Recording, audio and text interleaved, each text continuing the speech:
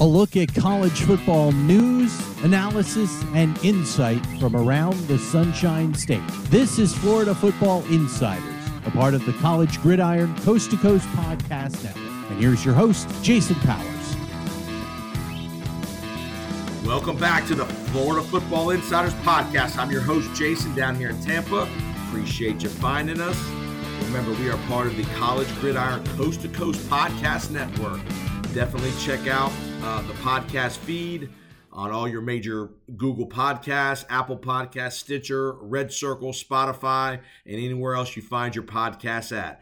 We got podcasts from all over the country, from USC, the Pac-12, the ACC, the SEC, the state of Florida, and everywhere in between. Definitely subscribe, rate, and review. But again, appreciate you finding us on the Florida Football Insiders. We got a great podcast for you here moving forward tonight and this weekend. We are going to talk to, again, the Coach and the Kicker segment with Coach Jim Leavitt, former head coach, University of South Florida. We're also going to have Colin Sherwin on. He's a college sports editor from DraftKings Nations. We're going to talk a little USF football and some gambling angles and such. But as we wrap up week number 3 of the college football season, a wild weekend here in the state of Florida. We had Miami going down in Texas A&M. We had USF nearly pulling off an upset in Gainesville. Florida State winning a big game in Louisville. We had FAU going down to Central Florida. FIU was off, and then we had UCF beating FAU down in Boca in another intra-state rivalry. A couple scheduling notes as we head into week 4. Give you the TV schedule and the point spreads as we got another action-packed week of football games involving teams from the state of Florida. The highlight, Florida heads to Knoxville to see Tennessee on Saturday, CBS 3:30. Florida's an 11-point underdog. You got FSU hosting Boston College on Saturday night in Tallahassee on the ACC network. Florida State's about a 17-point favorite. We don't know what the status of Jordan Travis is. Remember, the quarterback got injured in the Louisville game. Got Miami coming off the Texas A&M loss. They're going to be hosting Middle Tennessee on Saturday afternoon, 3:30, about a 25-point favorite. FAU heads up to West Lafayette, Indiana to see the Purdue Boilermakers. FAU's about a 20-point underdog, 7:30 on the Big Ten Network on Saturday. USF, after their tremendous performance in Gainesville Saturday night, nearly beating the Gators, they head up to Louisville Saturday, 12 o'clock on Bally Sports. They're about a 2-touchdown underdog. FIU heading to Western Kentucky, a place that I've actually played a college football game at. 7:30 on CBS Sportsnet. FIU is a 31-point underdog coming off a bye week. And then UCF is going to be hosting Georgia Tech, 4 p.m. on ESPNU. UCF, again, an impressive victory at FAU last week. It's about a 20-point favorite over the Yellow Jackets in Orlando on Saturday. So there's your TV schedule for the week. Again, we're going to lead off with Coach Jim Leavitt. We're going to break down all the games from last week. We're going to talk a little recruiting. We're going to talk how to defend the Hail Mary as well. If you remember, you saw App State win a game at the gun on a Hail Mary. We're going to talk that. We're going to talk again, USF program. Where does Jeff Scott go from here? Where's Florida go? A big win for Florida State and Coach Norvell. How will the injury affect Jordan Travis? Coach's thoughts on the backup quarterback at Florida State. You'll like those. And then we'll wrap it up with Colin Sherwin, again, college sports editor, DraftKings Nation. He's a USF guy. We're going to talk all things Jeff Scott in the USF program. Is this a springboard to a better things to come for the Bulls? And then we're going to talk a little gambling with Colin as well. So enjoy the podcast. Remember, if you have any comments, we'd love to hear from you at JPostSports on Twitter. And again, subscribe, rate, and review to Florida Football Insiders, as well as to the College Gridiron Coast to Coast Podcast Network. And now a word from BetUS. Hey guys and girls, with the college football and NFL season now underway, you need a sportsbook with integrity and longevity that you can rely on like BetUS. BetUS has been pioneers in the sportsbook industry for over 25 years, thriving and paying their loyal customer base quickly and securely. Go to BetUS.com and take advantage of an offer we have for all of our podcasts. you'll receive 125% of a sign-up bonus by using our code COAST22. That's COAST22. Put $100 in, you get an extra $125. Put $200 in, you get an extra $250, so forth and so on. BetUS has all the NFL, MLB postseason, NBA, tennis, golf, Premier League, and college football wagers to bet on. But we all know you are all college football and NFL fans, and we want you to be with us all season long on BetUS. Check them out at betus.com and remember our 125% matching bonus for all initial signups with our code COAST22. BetUS, you bet, you win, and most importantly, you get paid. All right, welcome back to the Coach and the Kicker segment presented by Beef O'Brady's on Bush Boulevard and Himes Avenue. I'm playing hurt today, Coach. I'm gonna need a good defensive game plan today to get me through our talk. My voice is in bad shape, but we'll make it through. You sound good. Here we go.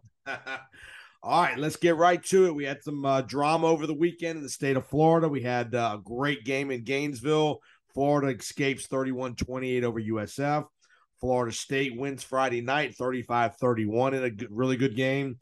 You had Miami A&M. Miami goes down 17-9 in College Station, another really good game.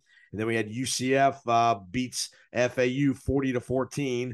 Much closer game than that at the half, and the game kind of got away from FAU in the second half. Let's first start. Let's start in Gainesville. Great game, great performance by the Bulls. Give them all the credits.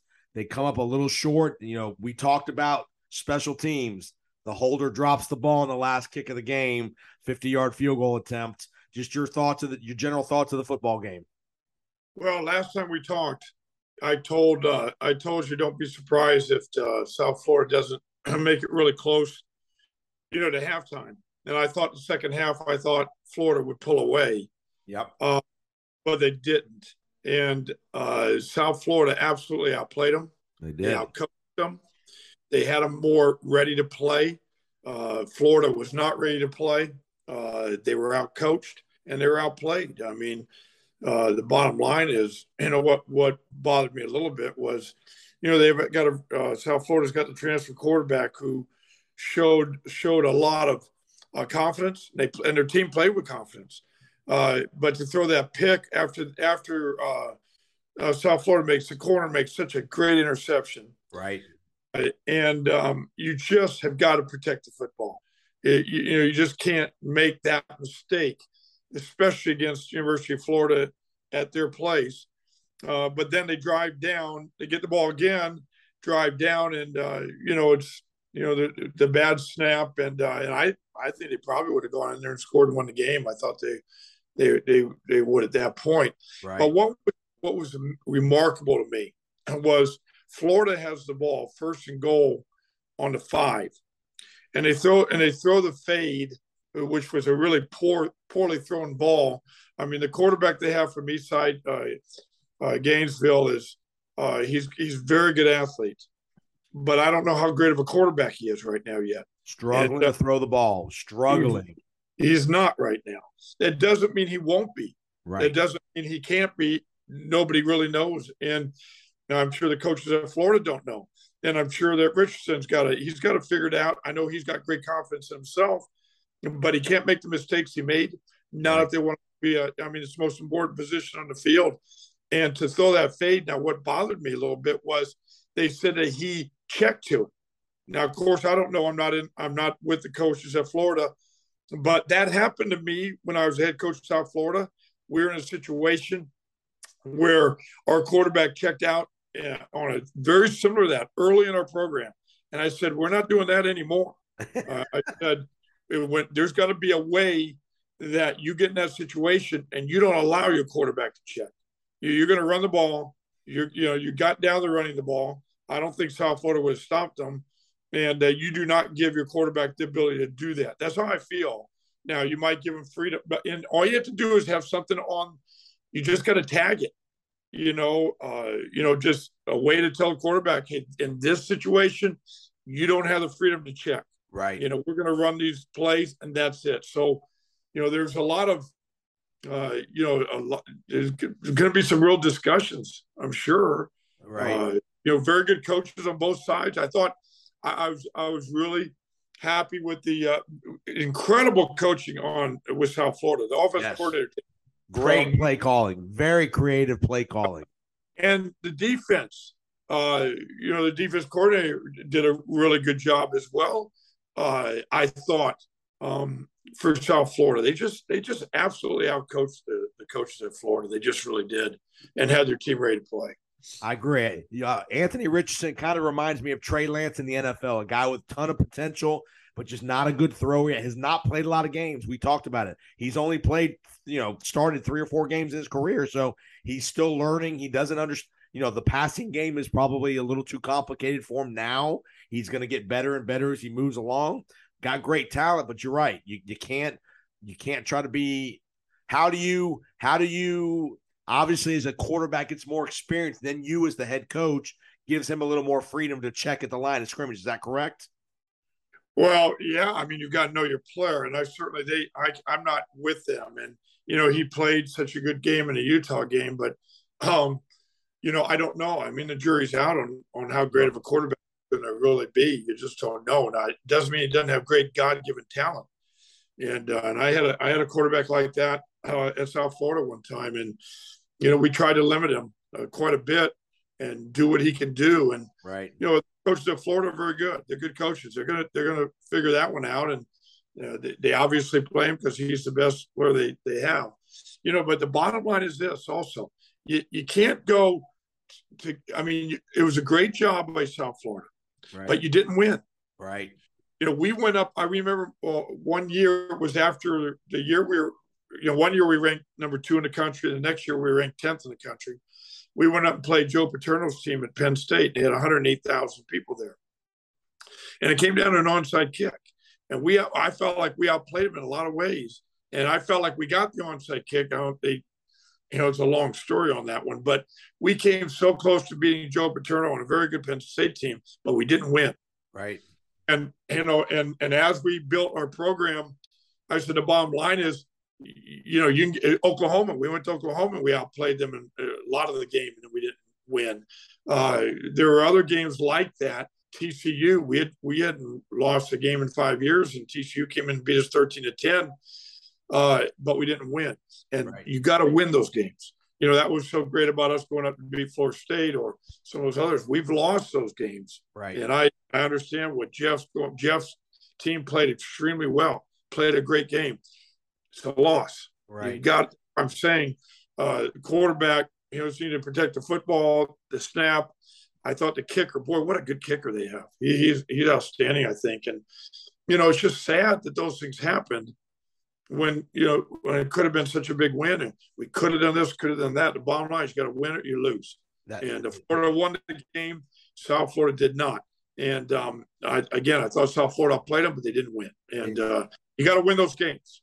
I mean, they had it all set up for him in the last drive. If the guy doesn't snap the ball, is that pressure of the moment? Who knows? You don't know. You had the bad snap, and then you had the bad snap on the field goal attempt, and then the holder didn't catch the ball well either. But, those are the moments where, like you said, the good teams become great when they make those plays in those moments. That's what elevates you to a good program, to a great program. Yeah, now they go on the road to play Louisville, and right, it's a totally thing. Just because they played Florida so close doesn't mean they're going to go beat Louisville. Right. They may not. The bottom line is execution, doing all the right things. And I know that's what Coach Scott, I'm sure, is telling their team. It's very tough to go win at Louisville. But the bottom line is just keep getting better. That's right. Protect the football. The game plan, again, I thought was outstanding. I'm by with the coaches. They had them ready to play. And the leadership is going to be really important as they go into Louisville. And, it's a tough place to go. It's they've got, I've been a part of those kind of schedules. You just go in and play one game at a time and go after it. And hopefully they'll do enough good things to come out on top. But you don't know. Every game is different. Speaking of Louisville, Florida State goes to Louisville Friday night, wins a really dramatic game. Jordan Travis, the quarterback, gets hurt in the second quarter. The backup comes in, plays well. Johnny Wilson, the receiver from the transfer for Florida State, comes in and has a monster game, has a great final touchdown catch with about 6 minutes to go. And then the defense, again, the Florida State defense wins the game at the end with the interception. Your thoughts Friday night, Malik Cunningham, ill-advised throw there at the end. Big win for Mike Norvell. Well, it's huge. Really is really big, and I think says a lot about what Florida State is. They're really building something. You don't know. You got to keep going through the year, but to go into Louisville and win that game, I said last week, that's going to be a huge game for both teams. Yep. Because Louisville had just gone to Central Florida and beaten them. Yep. It was very difficult, and now they have them at home. Florida State, they had things going. Florida State comes in. Louisville had some momentum, and to win that game, you got to give Florida State a lot of credit for winning that game. That's not easy to do. I had said last week, Cunningham is, again, inconsistent at quarterback. Yep. He's a tremendous athlete. At times, he's unstoppable. He does some things that are remarkable. But what impressed me was he made some mistakes, like you had said at the end. But how about the backup quarterback at Florida State? Yes. Was very impressed with him. I thought he came in. They've got two really good quarterbacks there, and that's important. And what an outstanding job he did. And what a great job for Florida State. Great job, really is. No doubt. And again, back to we talk about winning close games. I mean, again, the last 2 years, Florida State lost all these games. They're figuring out ways to win these tight ones late. The LSU game, the way they won that on special teams right at the end. They won a game on defense. You mentioned it. The backup quarterback. That's got to give the coaching staff and the team massive confidence. We don't know what the status of Jordan Travis is going to be, but knowing you got a second guy that can come in the game and win games for you. No, and I'm telling you, play well. Travis is a good player. We all know that. He's really good. But, man, I was impressed with this other quarterback. You talk about a battle in there now. They've got a good situation. They get Jordan back healthy, and again, most important position on your team. But I was very impressed with the quarterback for Florida State. I thought he did an outstanding job. Tate Rodemaker. Yeah. Right. And like I said, we talked about last week, how many reps do you give a guy like the backup quarterback in practice? And we talked about that. And again, much different than in the NFL. You actually give your backup some reps in practice throughout the week, correct? You do. And, we talked about 40% last time. I said whatever they did at Florida State was obviously the right thing to do because they had him ready. And he had himself ready. Yep. And it doesn't tribute to him. I mean, that's a very tough situation to come into, a very, very tight game, 21-21, or it's a little bit probably not where when he came in. And for him to lead Florida State to win at Louisville and to use his legs and run when he did, I was very impressed with that. Very good. Yeah, you listen to the Coach and the Kicker segment with head coach Jim Leavitt, former USF head football coach. We're breaking down all the games from around the country in the state of Florida. Before we get to Miami and FAU, talk about Herm Edwards. Herm Edwards gets let go at Arizona State on Sunday. You probably have had a relationship with him at being in Tampa when he was with the Buccaneers, Coach Dungy. Just talk about that. They lose to Eastern Michigan. We talked about it last week with Scott Frost. You're losing to teams you can't lose to at home. There's some allegations of some stuff going on in the program. Arizona State cuts the ties with Herm Edwards. Just your general thoughts about it. I know you know Herm a little bit. Talk about just Herm in general. Well, I like Herm, and him and his wife. I coached Herm's son at South Florida, and I've always liked Herm. And when I was at Oregon, we beat Arizona State out there, and I played pretty well in the game there. And Herm and I talked after the game. I just like him. The problem is before the season even started, people were wondering. There's so much smoke about the recruiting violations and what was on with, and really it's centered on Herm's head football coach. So it's all going to go to him. But the defensive coordinator and some of the other people they let go to try to, I think, kind of scoot away from that. Right. But there was probably too many things that were happening. And I think there's going to be a lot more happening at Arizona State in the next number of weeks that are going to, it's all going to come out probably. And there's probably not a lot of good things. There's probably some things that they did that were wrong, Right. but I don't know because I'm not the NCAA. I'm not there. I don't. Right. I do like Kerm, and you just don't want to lose to Eastern Michigan on top of all the other program is Colorado. You didn't bring up Colorado, but here that's a program that with the last year I was there, we won 10 games, and no job is easy, but Colorado can win. Yep. There no questions. One of the most beautiful places in America. McCartney won. We won the 1 year.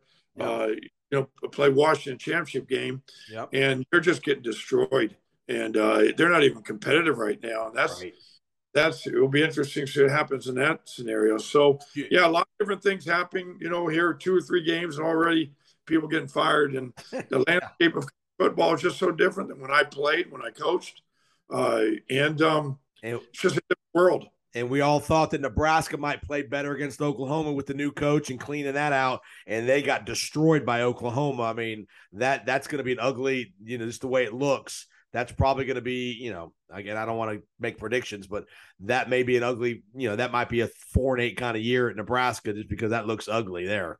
Well, you just wonder their talent level, obviously. I don't know how much leadership they really have. And tribute to Brent Venables. Brent played for me at Kansas State and was my GM for 3 years. And I'm really excited about him being the head coach at Oklahoma. And he's one of the best coaches out there. Has got great passion for the game, love for his players. And he had ready because that could have been a tough situation. You just don't know. There's variables that you just don't know going into Lincoln, and new coach and just got fired. And is a team going to rally behind Joseph and all those type of things? You just don't know. And give a lot of credit to Brent and Oklahoma Sooners. And they have the UCF transfer at quarterback, Gabriel, the kid from UCF's the quarterback at Oklahoma now. So again, more Florida connections. And the point you made last week about an interim coach, after the game Saturday, Nebraska let the defensive coordinator go. So you made the comment about, hey, if we got to make changes. We got to make changes on the staff, and they've done that even with the interim coach in there. All right. Yeah, it'll be interesting to see what happens there. There's going to be a lot of. It's going to be a tough year for Nebraska. We all know that this year. So, all right, you got it. All right, let's get to College Station Saturday night. Miami goes down 17-9. To me, it was a game of Miami self-destructing. I mean, they moved the ball up and down the field all night long. Missed field goal, blocked field goal.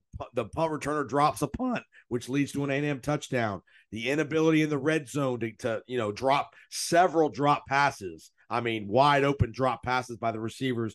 What'd you see in the game? Well, I thought Miami would win that game. Miami's talent level is very high. I was surprised they didn't play better. I just think that there's a number of things that happened in that game that were, that just shouldn't have happened. And it's we'll see how Miami is as the year goes. They haven't played anybody really. Texas A&M was the first team they played.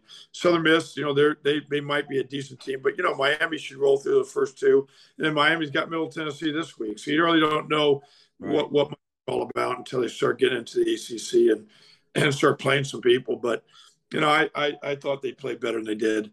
I really did, but they didn't. So it's special teams. I mean, just special team breakdowns. I mean, a number of things. Red zone, like you said, there were some things that happened in that game that. That just, obviously they'll get in there. They'll say they got to coach better. They got to play better. Everybody's in it together. So, they got where they got, they just need to kind of come back to them because that's the first team they played. That really is a decent team. So that game will show them a lot more who they are. And next week, Middle Tennessee, they should just roll Middle Tennessee and then you start the ACC. So. Defensively, I thought that, defense better than anybody. I thought they played pretty well defensively, and A&M's got a good defense. All right. What'd you see? Did you see anything schematically that makes you nervous? No, I thought their overall, the defense, there's a few things I didn't like personally, but I thought overall they played really well. Guys played hard. I just think offensively they could have done some more things. They got a very good quarterback. They do. Let them play. And, I don't know. It's I think they've got a very good quarterback, so I expect Miami to do well this year. I'll be surprised if they didn't. got the potential to be a really good Florida State-Miami game in another month or so whenever they play. So, I mean, both teams progressing. That could be a really good game here and decide a lot of things in the ACC. All right, let's go UCF FAU, a game you really thought FAU would play well. They were in the game at halftime, 16-14. They go down. They get outscored 24-0 second half. The Plumlee kid from UCF had a tremendous game, 340 yards passing, 120 yards rushing, really dominated the game in the second half. Well, they couldn't stop the quarterback running. To me, that, you got to make him one-dimensional, make him try to beat you throwing the ball. To me, I didn't think Florida Atlantic did a very good job defensively on stopping that quarterback, and he got away from him, and that's what happened. I was surprised. The game halftime was more about what I thought it would be. I thought FAU came out, played, they scored right away in the opening drive. I thought they did some good things. I thought FAU would have a chance to beat Central Florida, quite honestly. Right. And at their place, and they had momentum off the last win. You got to give again Central Florida some credit for going in there, and it's not like going to the swamp or going to some other places, but because FAU just doesn't have, that home field advantage isn't a great home field advantage, quite honestly. And it's a beautiful place, and they've got nice facilities, but you're not going to get the support out of the crowd that other places get. But their second half, they just didn't play well. Defensively, they got to play better than that. And offensively, same thing. Got to protect football. You got to do some things there. But UCF gained 650 yards of offense. That's just a ton. And then killed them in time of possession, 37-22. Well, Malzahn does a good job. They do a good job offensively. Their schemes are tough. I was a defense coordinator at SMU last year. We played UCF and beat them. And it was hard. It was hard for me to stop all the things that they were doing. Our guys played pretty well in that game, and got the win. But it's a challenge. You're stopping that quarterback running, and he can throw it, and it's not easy. But Malzahn wants to run the ball with the quarterback. That's where his bread and butter is, when he has a quarterback that he really can lean on to run the ball. And this Plumlee kid, he's a better runner than he is a thrower, I think. But that's the Oedipus of their offense, is to be able to quarterback run the ball as part of that zone read scheme. Yeah, and he does a good job. They're well coached. They know what they're doing, and and I know Orlando's a good football coach, defense coordinator at FAU. He's really good things a lot of different places, and last Saturday though, that wasn't good. It wasn't. You can't give up 650 yards certainly, and you can't give up 40 points. It's just too many yards, and he knows that. They know that. They've got good coaches. They just got to move past that one. But now FAU goes to Purdue, right? Who lost a heartbreaker to Syracuse over the weekend basically in the last 15, 20 seconds. I watched the end of that game. That was a back and forth. That fourth quarter was a wild fourth quarter against Syracuse. Both teams were, they scored like 42 points in the fourth quarter between them. So that was a tremendous finish on Syracuse. And you're right, Purdue's going to be a tough out for FAU. Well, they went on the road and lost to Ohio. Now you got to go on the road to Purdue, and that's not going to be easy. And you got to, if you got to be able to play well on the road if you're going to have a road game, And FAU's got talent. There's no question they got talent. They've got good people, and nothing would surprise me in this world. Northwestern gets beat out of. Who was I don't know who beat Northwestern. I forgot who. Southern Illinois. Southern Illinois in their opening game lost to Incarnate Word like 60-20 something. Jeez. And they beat Northwestern, and then you look at Appalachian State with Troy, the last, the Hail Mary. I want to ask you about that as a defensive coordinator. I know it's hard. You can't practice those kind of plays, but what are the big concepts you talk to your defense about when it's a Hail Mary kind of play? Talk to the audience about what you tell your DBs of how to defend it. Seriously, how to defend it. Well, usually if it, in my mindset, if it's on the other side of the 50, I go with a 3-man rush. I drop everybody, and certainly you work on that play. You work on that play at least twice a week, and you get it out there and you do it. And sometimes you'll do it against your offense, and only one group is going to go up for the ball, one group's not. But, if they're getting close to that 50-yard line, I'm bringing heat. Yeah, make him throw the ball. I'm going to make sure that quarterback doesn't have time to throw it. Right. He's got to throw it early.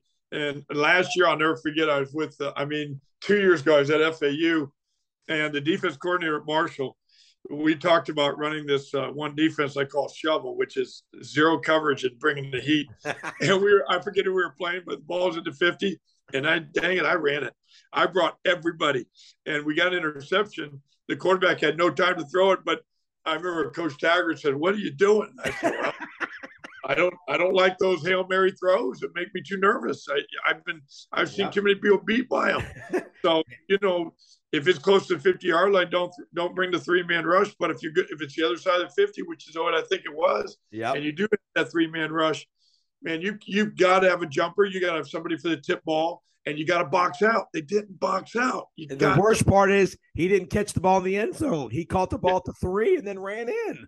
I know, and that's why I'm saying you might even box out, and those things might happen. So bring 5, bring 6, make that quarterback throw the ball earlier than he wants to. Right. But it's good coaches have gone through there.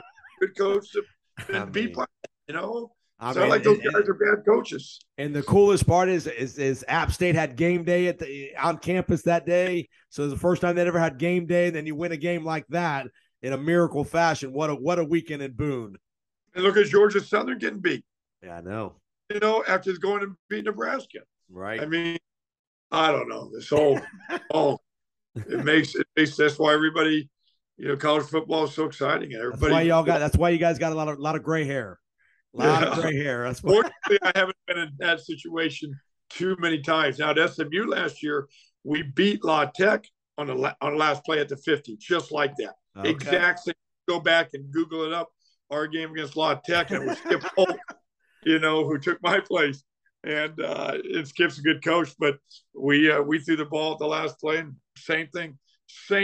Tipped the ball out, ran into the end zone, and won the game. Do you guys would you normally call a timeout before that play on defense just to make sure everybody understands what you want to do? If you have it, yeah. Okay. Certainly you want to talk about it again, but the main thing is I need to know where's that ball. If it's, I'm telling you, inside the 50, I'm going to bring people.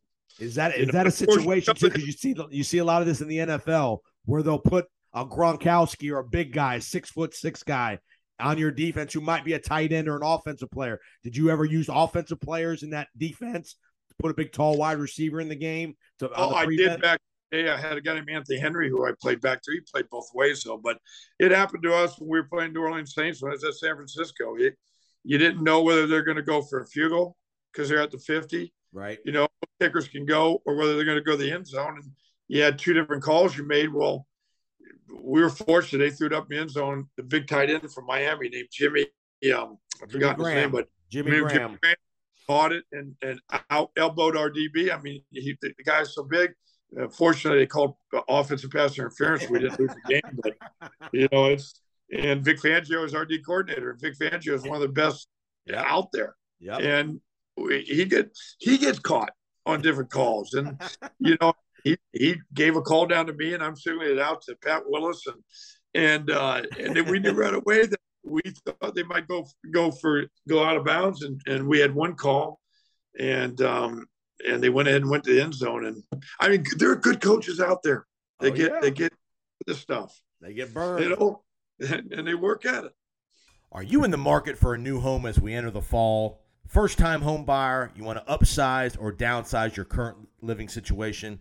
Reach out to Titan Home Lending for all of your home lending needs.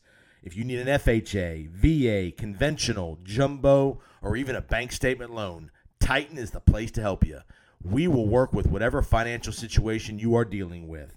Again, from Key West to Pensacola to Orlando to everywhere in between, Titan Home Lending is your home lending source in the state of Florida.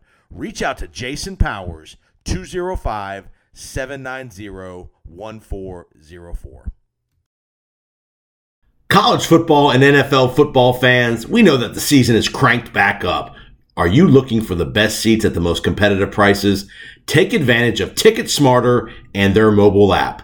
TicketSmarter is partnered with more than 100 universities and 24 conferences as their official ticket resale marketplace. They have also partnered with ESPN Events as an official ticket resale partner. And with the best selection of NCAA and NFL football tickets, TicketSmarter makes sure fans from all over the country experience the power and excitement of the football season live and in person. Purchase your tickets directly, securely, and at the best prices on the secondary market with the TicketSmarter mobile app or at ticketsmarter.com. We've got an additional offer for those listening to all of our podcasts. Take 5% off your purchase of $100 or more with our promo code GRIDIRON22.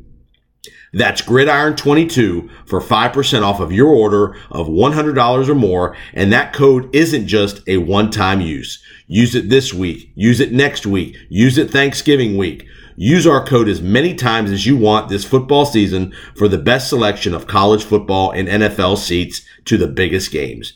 Check out the selections, pricing now with TicketSmarter, and remember our code GRIDIRON22. Think smarter, Ticket Smarter.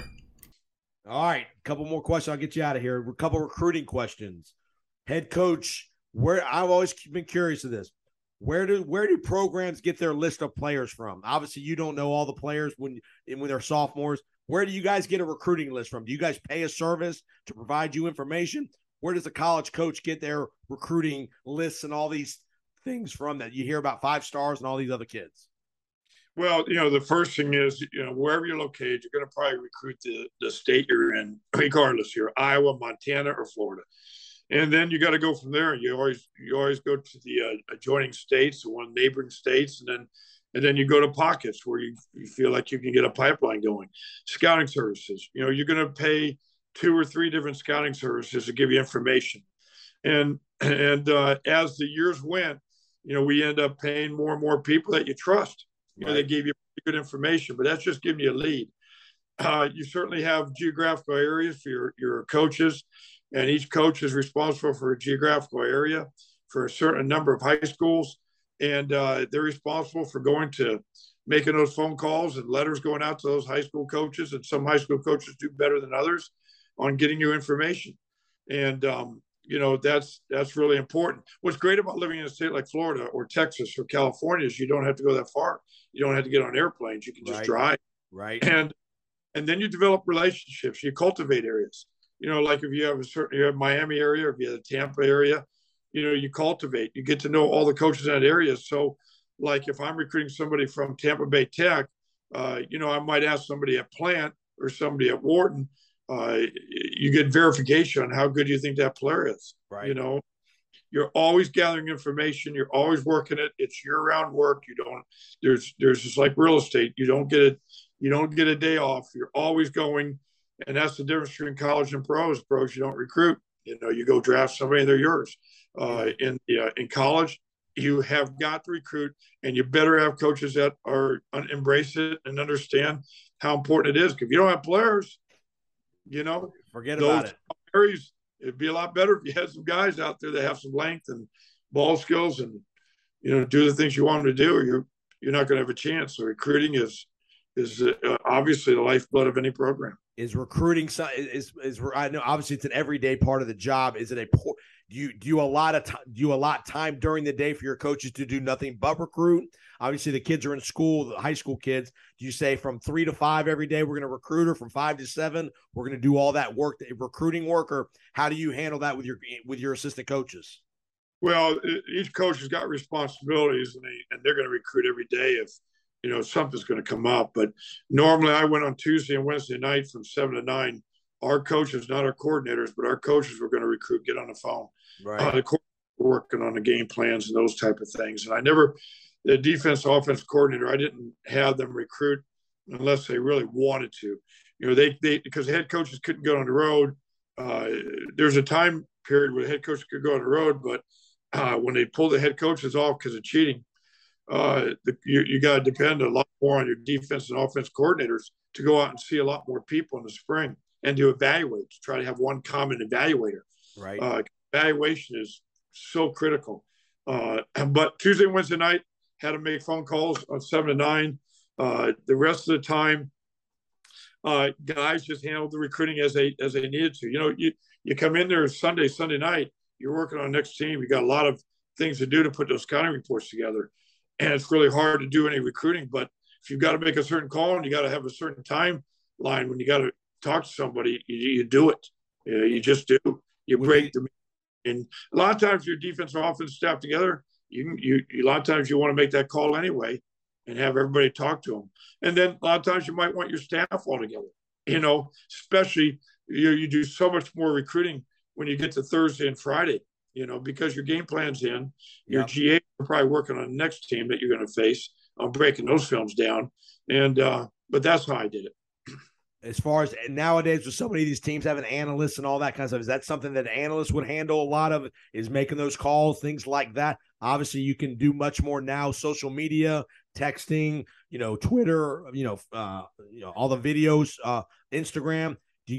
Was that a heavy part of how you guys recruited kids nowadays as well?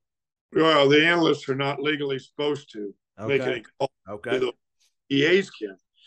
GAs were heavily into recruiting. And if there's anybody out there listening and they want to be a GA and you want to make a move and get into college coaching or anything else, you better first be a great recruiter more than a coach. Okay. That's how it is right today, which is really disappointing. We had a lot of coaches come at different programs I've been in, and they always said, hey, they want to be known as a coach, not just recruiter. And I used to be amazed, and you better bust your ass and get in there and spend some time working the hours, because there's no reason you can't be a great coach and a recruiter, but you're going to have to spend a lot more time than some of these coaches did at looking at all those things. But a lot of coaches make moves today in the college world on recruiting, and being able to land players and get players, and hopefully they don't cheat to do it, because there's a lot of cheating going on out there. There's no question. But now with the NIL, it seems like it's all wide open anyway. So. All right, Coach. Well, great job, Coach. We're going to talk to you next week as well. Hopefully my voice will be in a little bit better shape for the week. I need a good throat lodging. I know. Talk to the audience. I know you told me a good story about you lost your voice at a big moment. Tell the audience about when you lost your voice, and how do you seriously, how do you handle it as far as doing what you got to do to coach the team? Well, I don't want to tell the story because we're number 2 in the nation. We're playing Rutgers. I lost my voice so much that, honest to God, in the second half, I was yelling, but nothing was coming out. And I couldn't instruct sometimes. And that was first, because usually I just did it verbally, especially people that were close to the sideline. And my voice, I lost it that night, and it never came back. So I've always got this raspy voice from that night on. So it serves me right that that happened. I don't know. After the years when I became just more of a defense coordinator, not a head coach, I just learned to coach without yelling as much. You just can't. Certainly, you lose your voice like that. I don't have the answer. I can't help it. A lot of hand signals, a lot of signals. Coach, have a great week. We'll talk next week, okay? All right, Jason. All right, Appreciate we'll see it. Yep.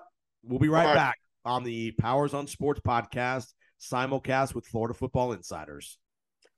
All right, welcome back to Florida Football Insiders. You just heard from Coach Jim Leavitt give his breakdown of all the action over the weekend, and now we are going to go to the preview of this weekend's kind of big game in the state of Florida. Tennessee hosts the Gators, and the SEC opener for Tennessee will be the second SEC game for the Gators. They lost to Kentucky a couple of weeks ago back in Gainesville, but no better person we're going to bring in to talk all things Tennessee Volunteer football than Vince Ferrara. He's a sports radio host up in Knoxville at 99.1 The Sports Animal. He is a Tampa native, so he knows all about the state of Florida as well. Jefferson Dragons in the house. And but yeah, Vince does a tremendous job covering the Volunteers. He does all the basketball, football all throughout the year. He does play-by-play for the baseball program. He does high school football up in the Knoxville area on Friday nights. He is dialed into the Volunteer program. So welcome back to the podcast, Mr. Ferrara. My friend, great to be with you. Appreciate it. And USF Bull. Yes. So almost able to pull it off, but should have won. Yeah, at least some one. sort of sign of life, which Yes. those of you that have watched a lot of USF football, we've been dying to find some sort of pulse, and at least there was that in Gainesville. But yeah, came up short in the end. But great to be with you as always, Jason. Yeah, we talked with Coach Levin a lot about the USF game and how well they played, and like he said, you just got to make that final play to win the game. It's great to play well and play close, but they're in the business of winning games. You got to win the game. So right. All right, let's get to your Tennessee Volunteers coming in 3-0. They played a couple cupcakes, and they had the one tough game a couple weeks ago at Pitt where they survived in overtime. But Pitt, that's a good quality win in the Johnny Majors Bowl up there. Just give the audience a little overview of the Volunteers through 3 weeks. Yeah, I think it's been really encouraging. Fans are excited. And look, yes, you're right. 2 cupcakes, Ball State, Akron. And both of those teams are among the worst in the FBS. However, they handled them. They destroyed both of them. And we've seen heavy favorites, even in this league, kind of mess around a little bit with far inferior opponents. That has not been the case with Tennessee. They've been able to put teams away, get their backups playing time, not add unnecessary snaps that accumulate later in the year when you play them too long. Yep. I think Josh Heupel and the staff have gone to the bench a little bit earlier. You could argue they could go even earlier, but so I think those blowouts have gone well. You get a lot of guys playing time, shorten the bench against Pitt in the game in between. But even that, even if they're Pitt last year with Kenny Pickett, Jordan Addison, and that crew, they're still a talented team. Yeah. Pretty salty on defense.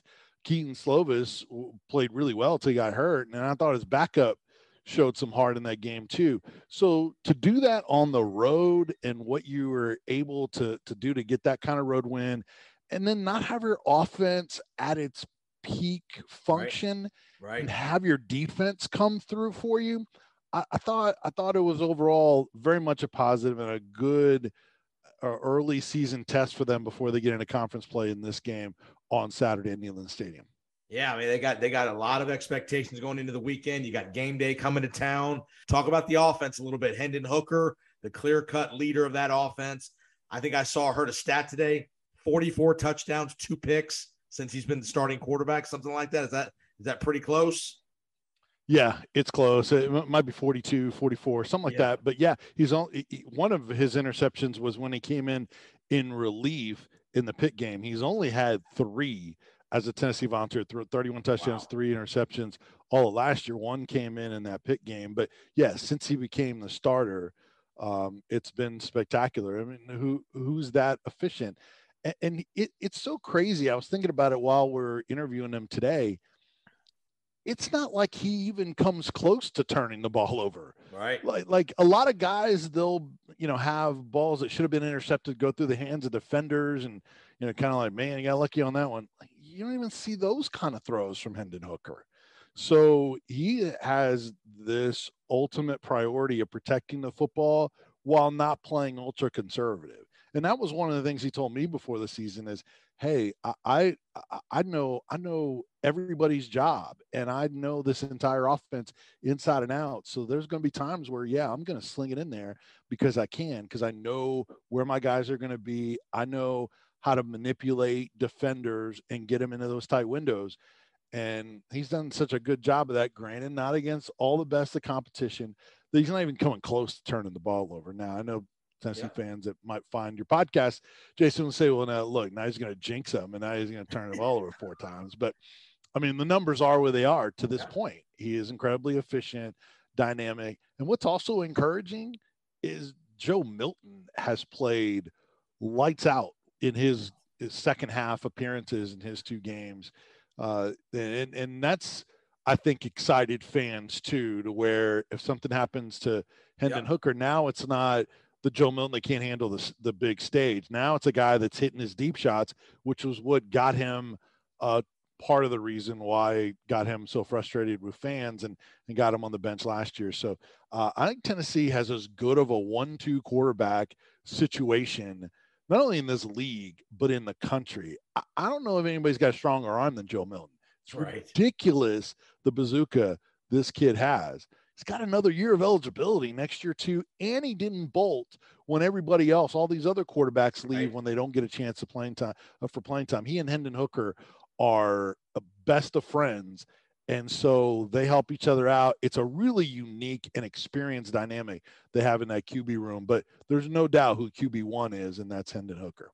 And again, hype one of the Tennessee offense is known for their up pace tempo. They're snapping the ball every 15, 20 seconds, one of the fastest teams in the country. I think that'll be a major advantage for them against this Florida team that doesn't have a lot of depth on defense. Is that one of the goals you think the offense wants to do, is rack up play after play to wear them down?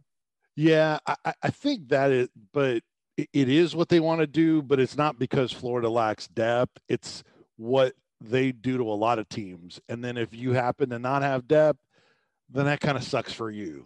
So, right. That I think that's the way they look at it, that they really try not to make too much of, hey, this team has this lacking or this corner's not there. And obviously, as you know, Jason, the availability of players is a topic of conversation and could impact the game on both sides. Right. So, but I don't think Tennessee is caught up in that. They have their standards of how they want to play. And as long as they have successful plays, especially on first down, man, they can keep it moving, convert third downs. They've done a little bit better job of that on third down, but man, when they keep you off balance, spread you out, and have that tempo, and they get in the end zone, I mean, it's really tough.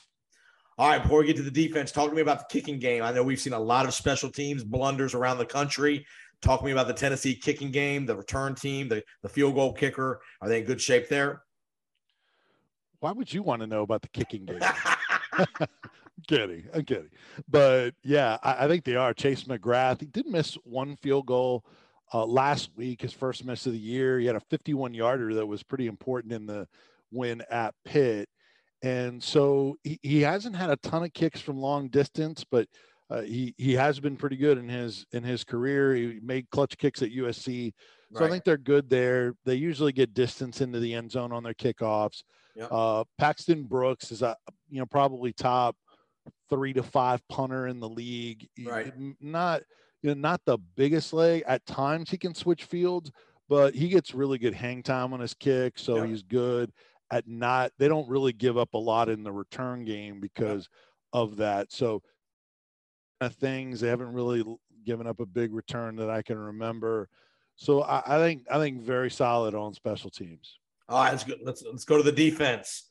That's obviously been the kind of the narrative with Tennessee the last year or so is, can they have enough stops, especially in conference play? You're going to see Anthony Richardson potential. He played great in the Utah game, but he hasn't played great in the Kentucky and the South Florida game throwing the ball. Is this a game where they're really going to try to keep him in the pocket to make him have to throw the football? It really is maybe the biggest factor in this game. Josh Heupel said it was one of the most important factors today, this Monday Florida Week press conference. And Tennessee had a lot of issues with that last year. You name the mobile quarterback, Kenny Pickett, Matt Corral, Bryce Young, on and on. All those guys just gave Tennessee heck, especially on third and long, where you got them in behind the chains. Right. And then it's 3rd and 11, and those guys are running for 14 yards. So they had some back-breaking situations last year. They haven't really faced those kind of quarterbacks this year. Richardson will be by far the most dynamic, and maybe he'll be the most all year in terms of his athleticism. He won't be the best quarterback, but yeah. And I think they've done a better job of that. Josh Heupel thinks so. Tim Banks thinks so, that they've done a little bit better job in yes, getting vertical and getting after the quarterback, but also keeping their contain and not giving up that edge. The pressure on the quarterback has been big. In the last 2 games, they had 26 pressures in the Pitt game, and they had, I think, the season high in tackles for loss in this last game against Akron. So the D-line, although not any superstars, the D-line has had a lot of guys contribute and get after the quarterback. Tyler Barron, Byron Young, those guys. I think I said Byron Young before. It's Bryce Young, the quarterback from Alabama, but Byron Young for Tennessee has gotten good pass rush. He was defensive player of the week last week after Pitt. So they've got guys that can disrupt the quarterback. Tim Banks is still dialing up blitzes. They're very aggressive defensively.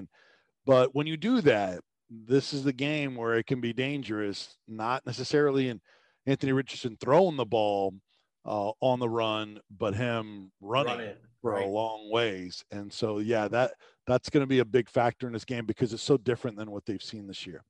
All right, so Tennessee, you got a big crowd, you got big anticipation, you got CBS going to be there Saturday, 3:30, huge rivalry. Is Tennessee ready for this moment? Not that this is going to be the biggest game on their schedule, but it's a big rivalry game. You know, they're ranked. You guys are Tennessee's number 11 in the country, so some expectations now. Is Tennessee ready to take that first step at SEC play?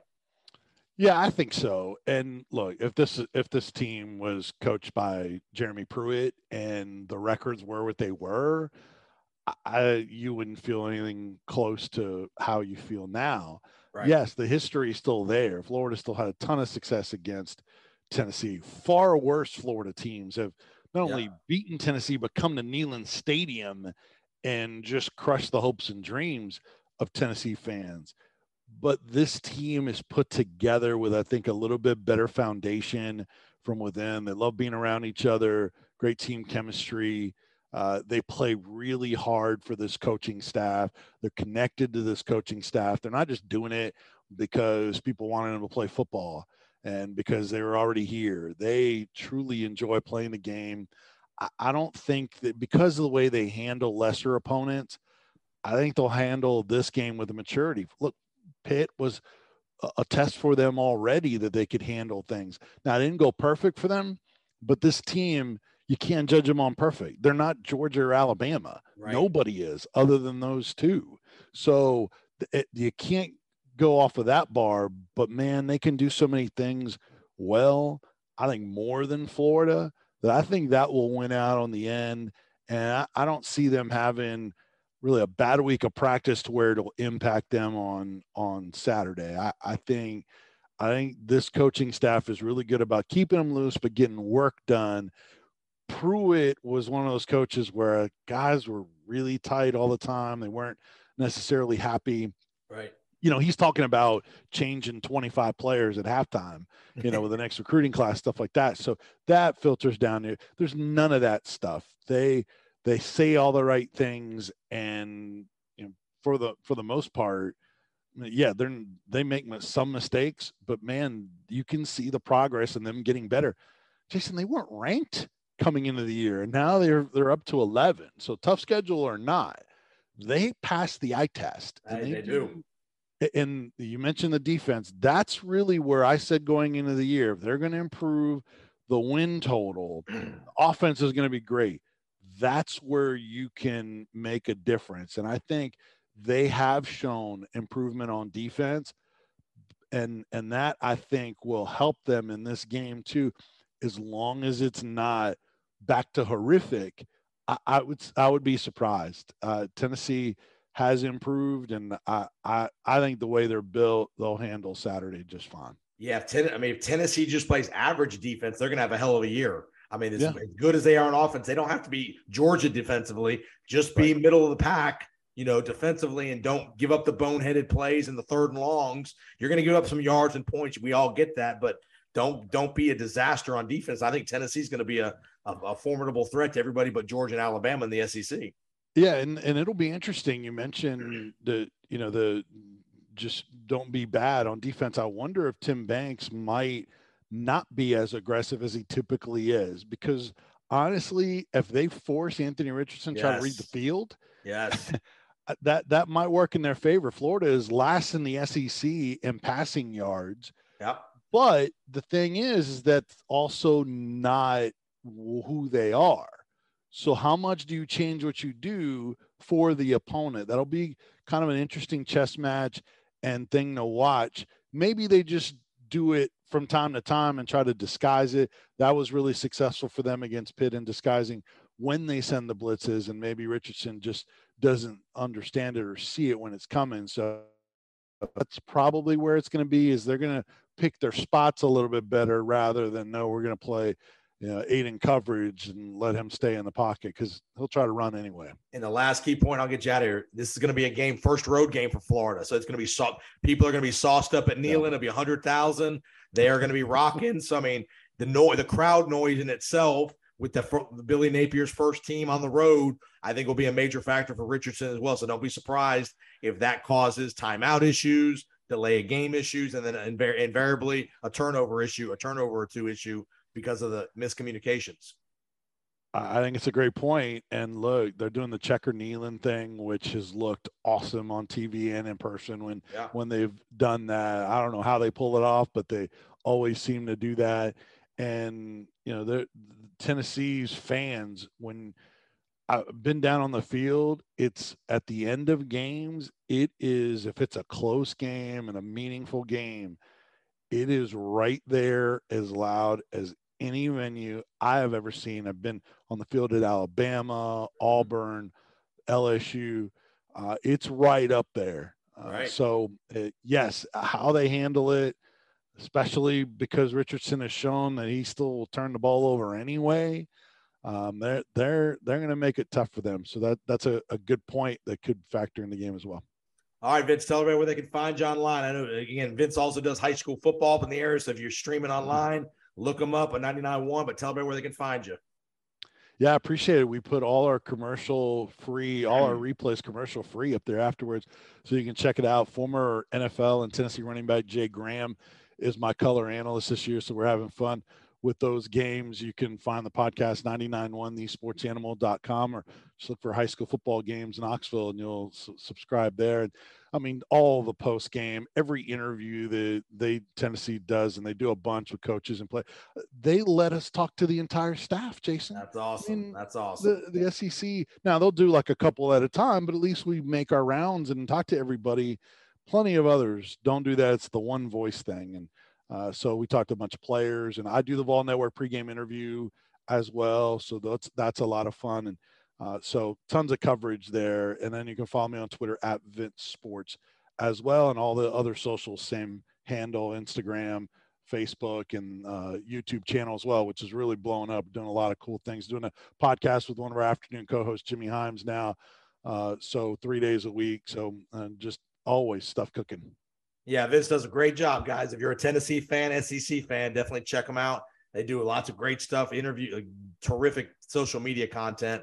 They're on there all the time. They got great stuff. And so follow Vince. Again, looking forward to the opening week for Tennessee. Again, I think we both think they're the better team here. It's just a matter of going to prove it and sticking the nail in. I think Florida's ripe for the taking this week. They're ripe to be beat, and Tennessee, I think, is ready to do it. So good luck in Knoxville. Don't get hung up in all those party animals at game day Saturday. Don't let me see you holding up a sign Saturday at game day. No, I will be out in the crowd, but that's for my pregame Vol Network role. But it'll be me with a microphone. So if they're really inebriated, might not make it on air. I have to make that call. But yeah, fighting through the crowd, I'll be doing that, but just not there on the game day set. I'll leave that to the hardcores. But man, wish you could experience it at some point, Jason. It's the atmosphere here is unreal. So it's going to be peak this coming Saturday. So I actually have my boss and my real job is actually going to the game. He's meeting some buddies up there he's coming up for the game Saturday. So my boss, Andy Wood, will be there in attendance in Neyland. So good luck, Vince. Have a great weekend, buddy, and appreciate you jumping on. All right. You're the man. Thanks, Jason. You got it. All right. We'll be right back with Colin Sherwin. We're going to talk a little USF football. We'll be right back. Special thanks to our partners at Print and Marketing Solutions and Realtor Star Alvarado. If you are looking to sell your home or are looking to purchase a home anywhere in the Tampa Bay area, from Tampa to St. Pete to Wesley Chapel and everywhere in between, reach out to Star Alvarado, 813-538-9572. She will be a great advocate for you on both the selling side and the purchasing side of the real estate transaction. So Star Alvarado, 813-538-9572. Print and Marketing Solutions. Do you have a corporate event? Do you have golf tournaments? Are you involved in an election? Do you need signs, banners, road signs?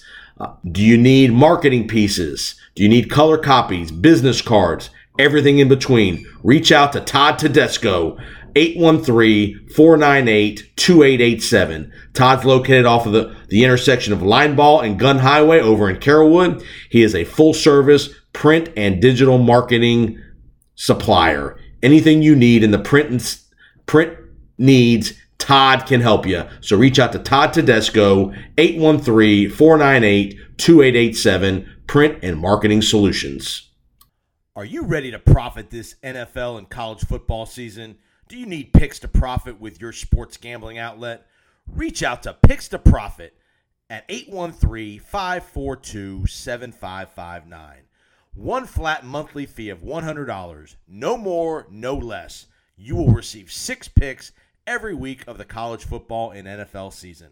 Point spreads, totals, prop plays, teasers, maybe even a parlay. You'll get all 6 picks emailed and texted straight to your mobile device on game day. Let us do the work while you profit. Picks to Profit, 813-542-7559. All right, welcome back to the Florida Football Insiders podcast presented by Beef O'Brady's on the corner of Bush Boulevard and Himes Avenue.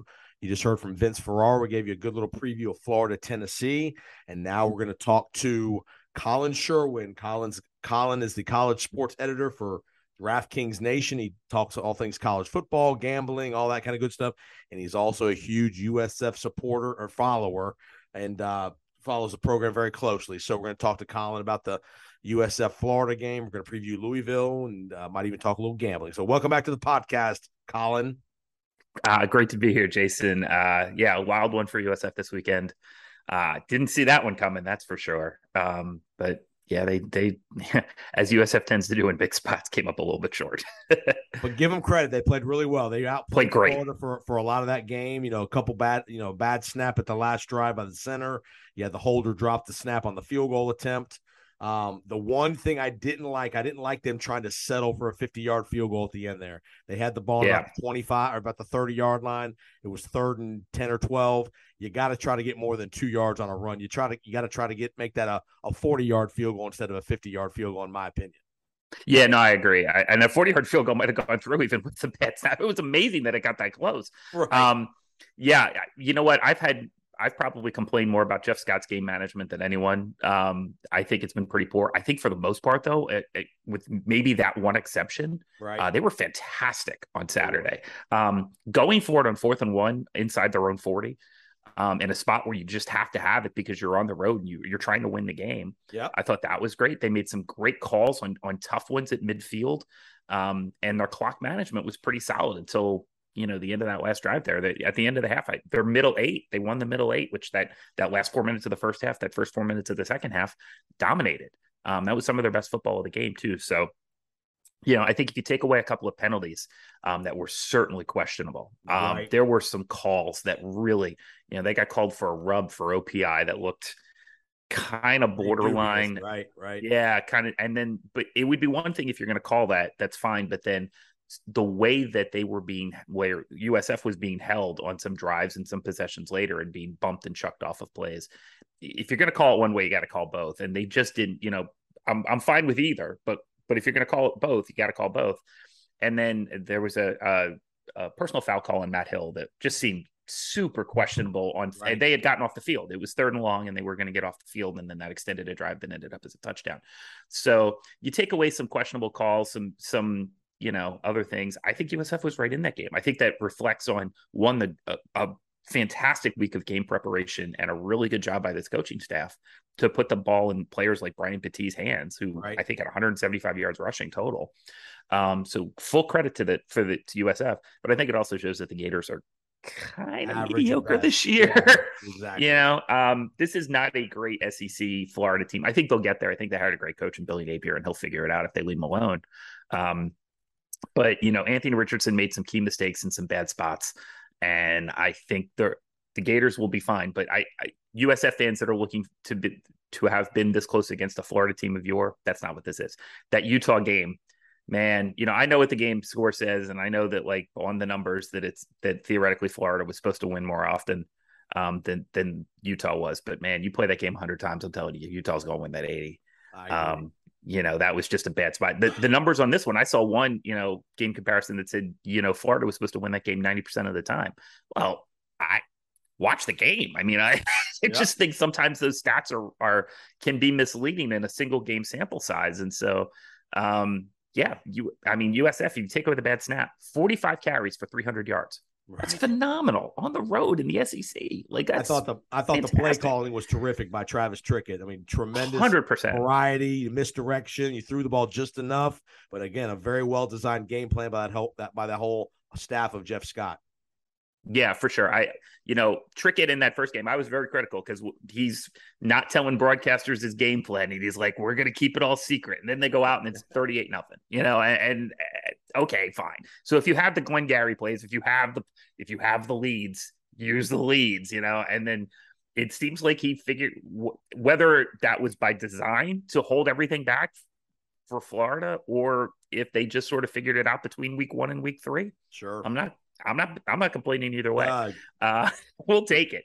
And I think if they play this well at Louisville, they're certainly going to cover because that spread, I have it at 14, but I think most people have it in the 12. I think it's around 12 and a half, 13. Yeah, 12 and a half, 13 range right now. I would say, give me the should be in the game if they can do it. Be in the game. Now, can they do this 2 in a row? That's the big question. Now, that's my next question. That's my next question for you. Encouragement for the program, for the fan base to know, hey, Jeff Scott is showing some signs here. He can coach, he can get the guys motivated to play, but it's the consistency, not just a 1 game a year effort like this. Can you put 3, 4, 5, 6 of these in a row where the effort is really good, the execution is pretty good? You're not going to win every single game, but knowing that you're going to be competitive in all these games. Yeah, I agree. And they have to be able to show that they can do this repeatedly. And I'm not sure that they have yet. So I'm a little dodgy. And actually, it looks like as I check the odds board for the first time today, there are now some Louisville 14.5s out there in the ether as well. So it seems like the line that opened at 14 that got down to us, I saw an 11.5 earlier this week. Right. And now that has crawled up back to 14.5. So I'm going to have to take a look and see if there were any USF injury announcements while I was in meetings this morning. But that is there is one. There is one. I can tell you that. Just I'm not going to tell you the name, but there is one. One that hasn't been released to the public yet. I don't. It may not have been released. I just trust me when I tell you there's an injury that's going to be of concern for USF. Is offense or defense? The O. The O. Oh boy. It ain't the quarterback, but it's somebody. But yeah. Okay. Yep. Interesting thing about this Louisville matchup. Obviously, Louisville's got a lot of Florida connections so far this year. They played UCF, Florida State. What do you see out of Louisville that either makes you encouraged for USF or makes you a little nervous about USF? They got a good quarterback. Malik Cunningham's been there 100 years, it seems like. They played a very good game against Florida State. Florida State got him there at the end. Is this a good spot for USF? I had USF at 14 before I knew of any injury, so I thought that was a good spot. I thought it would close in the 12 to 12.5 range, so I'm interested to see what I'm not knowing here. But for Louisville, I think Malik Cunningham is just going to be able to run pretty much at will against this USF defense. I think he's going to put up a lot of numbers. On the other hand, Louisville's defense is very poor. They tackle extremely poorly in space. They're not exactly cover machines out there. I really feel like that this is a spot where USF could use that misdirection game that they used so well against Florida. They're going to be able to get Louisville going the wrong one way. And then once they beat them to the spot, the way that Louisville tackles and has shown that they tackle this season, they're going to be able to break off big plays. So I think USF's got a shot. I mean, I will take Louisville to win at home, but I think especially if you're getting 14 points or maybe even a little bit more, if USF can show that they can do it 2 weeks in a row, that is the biggest issue, is that they've had good games in the past, but they've yet to string together 2 good performances under Jeff Scott. If they can do that this week, they'll definitely cover. And I do like their chances to possibly be in the game in the fourth quarter as well. Do you see let's look ahead to the conference schedule. Starts next week, I believe, East Carolina. If you play well again this week, that gives you encouragement that you can probably be middle of the pack of the AAC. Is that what you see out of USF? Boy, I don't know. You're going to need to go 5-3 in the league to get to a bowl game, and I think that seems a little tough. Temple's terrible. Right. Look, Temple's better. Now they've made a quarterback change, and they've brought in Kurt Warner's son, right? One of Kurt Warner's several sons, who will replaced DeJuan Mathis at quarterback, and it seems like he gave them a little bit of a lift last week against Rutgers. They covered easily against Rutgers. But I'm still not sure that there's any team in this league where you can go, okay, well, USF is clearly just going to win this game. East Carolina's probably a winnable game. That's probably a 50-50 game at home. That's a game you should be in going into the fourth quarter. It's a game that Jeff Scott's going to need to win no matter the result this week, because he needs to be able to show that he can win a conference game at home against a team that is kind of a 50-50. So, yeah, I feel like that Holt Naylor, by the way, Holt Naylor's, talking about guys who've been in college forever. Holt Naylor's, I think, founded the East Carolina University, and he's still there, but he makes mistakes. He's not a world beater, but he's consistent, and you know what you're going to get from him. And, I will say this, it seems like some of the middling teams in the AAC this year, Tulsa's maybe a little better than I thought. Tulane's probably a little bit better than I thought. Right, good win for Tulane, yep. Yeah, and at the top of the league, Houston is worse than I thought. I thought Houston would be a little bit better than they are this year so far. So 5-3 is going to be tough. I don't think they can get there. If they could find a way to scrape it to 4-8 or 5-7, I think that's a perfectly fine season for where they are in this level of their development. Anything beyond that would be a bonus. All right, Colin, tell everybody where they can find you online. At Colin Sherwin on Twitter, COLLIN. Lots of rage tweeting about USF football on Saturdays, as well as like picks and things during the week. We also have the President's Cup this weekend. I cover golf for us as well, so you'll see a lot of President's Cup content out there. Even though that's kind of a dumb event, we really shouldn't be playing it, but whatever. US is going to run through this international team, and not a lot of people are going to care. It's more of a tune-up for the Ryder Cup for next year. And so we'll do a lot of that stuff. And when college basketball starts, which I can't believe I'm saying this, college basketball is just 3 weeks away. Crazy, right? I know, right? We'll keep up the great work, Colin. We'll be in touch real soon, and have a great week. And we'll be right back on the Florida Football Insiders. Thanks for listening to the Florida Football Insiders podcast as part of the College Gridiron Coast to Coast podcast network. Please remember to subscribe, rate, and review if you've not already done so. And you can reach out to me on Twitter at JPoSports. Love to hear your comments and feedback about our episodes and any program suggestions moving forward. Check out our video interviews as well on my YouTube channel, Jason Powers Sports Channel. And we'll see you next week on the Florida Football Insiders podcast.